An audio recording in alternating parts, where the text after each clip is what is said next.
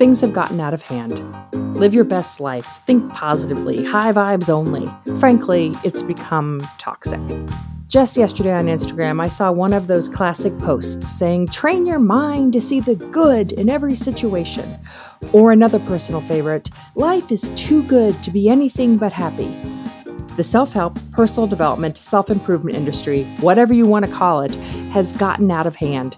I would even argue that parts of it have become toxic. Over the next few episodes, we will be taking an in-depth look at specific messages shared by this industry that might be making your anxiety worse.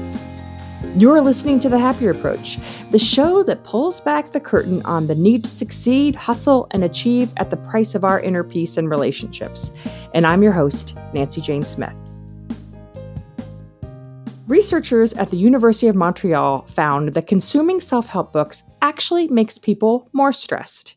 Lupine, one of the lead researchers, said, "It seems that these books do not produce the desired effects. When we observe that the best predictor of purchasing a self-help book is having bought one in the past year, it raises doubts about their effectiveness. Logically, if such books were truly effective, reading just one would be enough to solve all of our problems." Not to say that all self-help books are crap. I mean, I wrote one. But there are quality books out there. We just need to be discerning of them. The first glaring issue with many of these books is they boil everything down to the idea that you are broken. If only you were skinnier, had better boundaries, were less of a perfectionist, stopped people-pleasing, or were more positive, then you will feel better about your life. They're constantly sending the message they have the answer to your problems, and you need to follow their simple system to achieve it. Of course, you feel more broken, more defeated, and more lost after reading it, so you just pick up another book, hoping that this one will free you of all your ills. The self-help industry is especially dangerous for those of us with high-functioning anxiety, because at our core, we believe we are unworthy. This belief of unworthiness manifests in anxiety. We hustle, overanalyze, ruminate, worry, and overperform in order to keep those feelings of unworthiness at bay. So yes, we are ripe for reading self-help books. My bookshelves used to be covered in them. I might have actually helped my local Borders stay in business for as long as they did, because in my 20s and 30s, I was there every weekend looking for a book that would heal me. The one that would finally make my pain go away. I know if I could just find that simple answer, everything would be better. Self-help sells quick answers. Another thing those of us with high-functioning anxiety love. Simple solutions. And then we find afterwards we can beat ourselves up when those simple solutions don't work. So you can see the cycle. Feel broken. Have lots of anxiety. Look for a solution outside of yourself via books, courses, or gurus who are offering simple, easy solutions. When that solution inevitably doesn't work, you blame yourself more and head out looking for the next solution. Because maybe this one will give you the peace you are looking for. Make it stop. Come on, please just make it stop. You know, a few years ago, I finally started listening to Tara Brach. She wasn't a guru. She wasn't making tens of thousands of dollars, charging hundreds of dollars for her program. She was a Buddhist practicing psychologist who was open and honest about her own struggle with radical acceptance. In fact, that was the title of her book, Radical Acceptance. I was hooked. She was the first person to introduce the concept of radical acceptance to me and how it would look if I practiced it. In fact, this quote changed my life. She says, "This moment, ask yourself, do I accept myself just as I am? Without judging yourself, simply become aware of how you are relating to your body's emotions, thoughts, and behaviors." Talk about a breath of fresh air. I had the permission to ask myself, do I accept myself just as I am? There wasn't a simple answer. It wasn't, this is the right way to do it. It was, take some interest in yourself. Look at yourself. Be kind to yourself. Her message was like a drop of water in a sea of self-criticism. I couldn't believe in the power of radical acceptance because I was so very broken. I had swallowed the lie that I couldn't be accepting of myself because if I did, then I wouldn't be a good person. I would be giving up on myself, doomed to be broken forever. But I kept reading her book, listening to her words, and it took me a few years of dabbling in radical acceptance, dipping my toes in the idea that acceptance of myself was the key. And then eventually, I realized the idea of pure acceptance was actually just a bit too radical for me.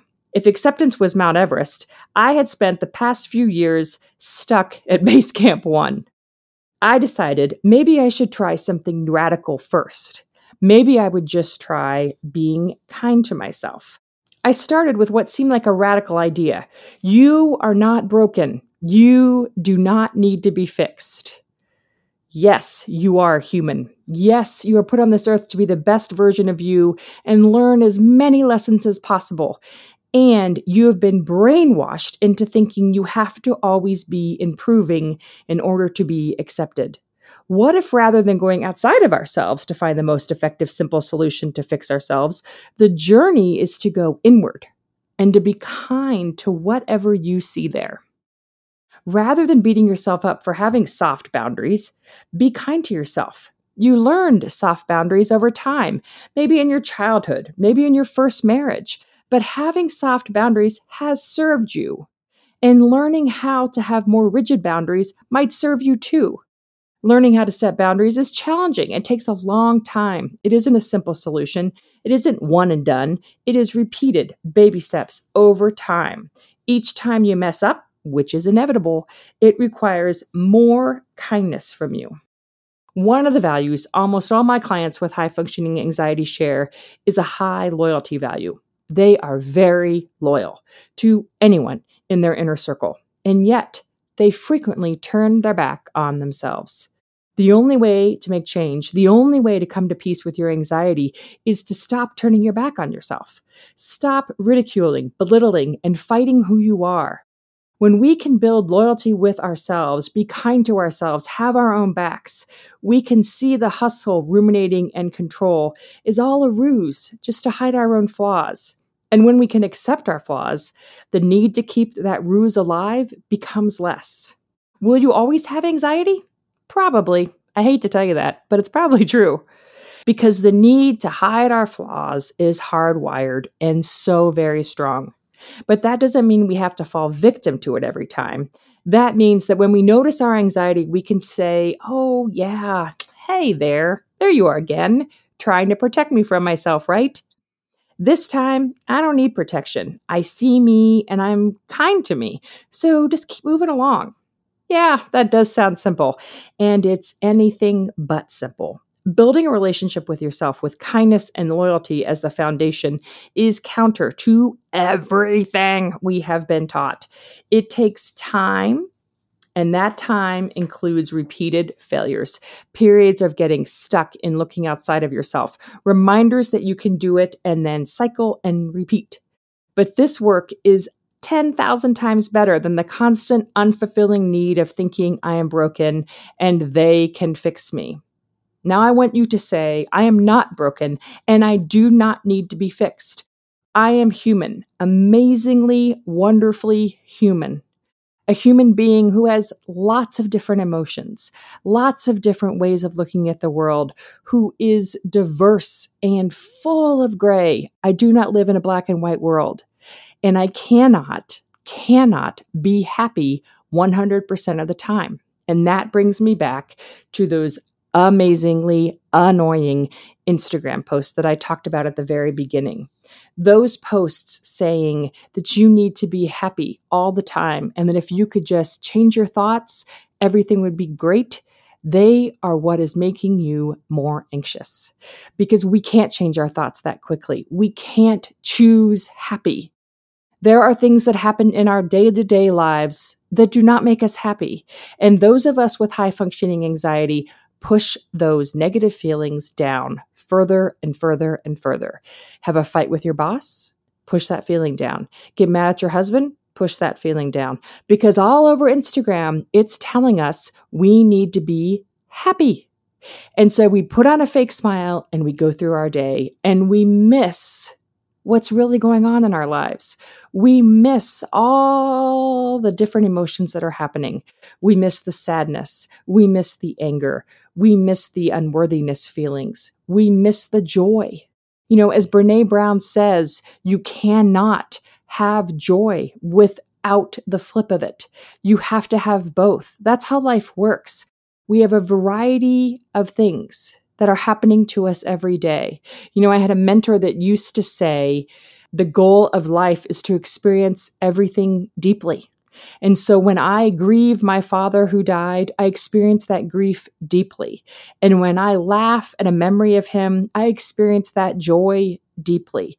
Both of those are true. When I get angry at my husband, that means I'm fighting for him. I'm fighting for our relationship. I want our relationship to get better. That does not mean I deserve to yell at him, but it does mean that I can fight with him for what I believe in to be right. And that's the goal here. So I encourage you to remind yourself how not broken you are.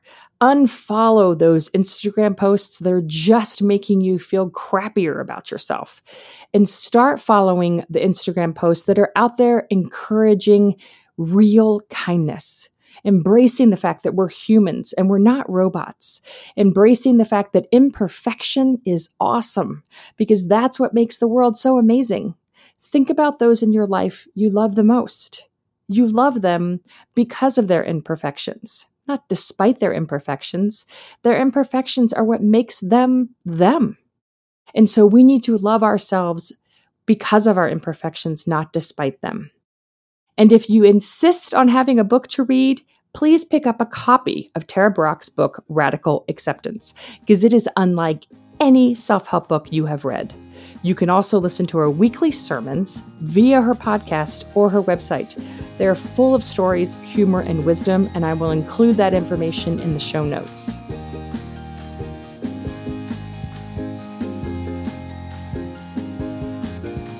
It is no secret that I have a bone to pick with the self-help industry. The solutions it sells leave women living with hidden anxiety, women like you, with more stuff to be anxious about. Or worse, it turns you off from getting help completely. I want to help you dial back the overwhelm and overthinking with a set of tools designed just for people like you. It's not woo-woo. It's not trying to positively think your challenges away, and I'm certainly not going to tell you to start living your best life.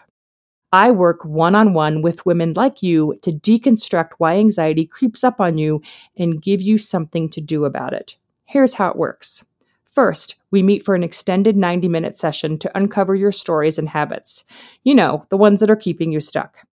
Then you continue to work with me on demand through an app that lets you leave a message for me anytime you start to feel anxious or whenever you feel the monger attack you, aka that inner critic voice that just is constantly there telling you how much you suck and how you messed up again. So I'll get back to you with action steps for moving through the discomfort and finding peace. Plus, you'll continue to meet with me for monthly sessions too. I call this Coach in Your Pocket. And it has been revolutionary. Watching my clients with high functioning anxiety and catching their anxiety in the moment has been amazing. I have watched these clients make more progress and move faster in coming up with new strategies to cope with their anxiety than any other methodology I've worked with. Working with me this way is an incredibly efficient and effective way to deal with your anxiety in the moment without waiting for your next appointment. No needing to get babysitters, no needing to call off work. This happens in the moment. You can reach out to me anytime. Ready to get started? Email me, nancygane@live-happier.com, and we'll set up a free 30-minute consultation to see if this process is a good fit for you. Again, reach out, nancygane@live-happier.com. Like the show, I would love for you to subscribe on your favorite podcast player and then head over to Apple Podcasts and leave a review. Do you know someone who struggles with high-functioning anxiety? Tell them to listen as well. I'm so excited to share with you the Happier Approach. To find out more, visit live-happier.com.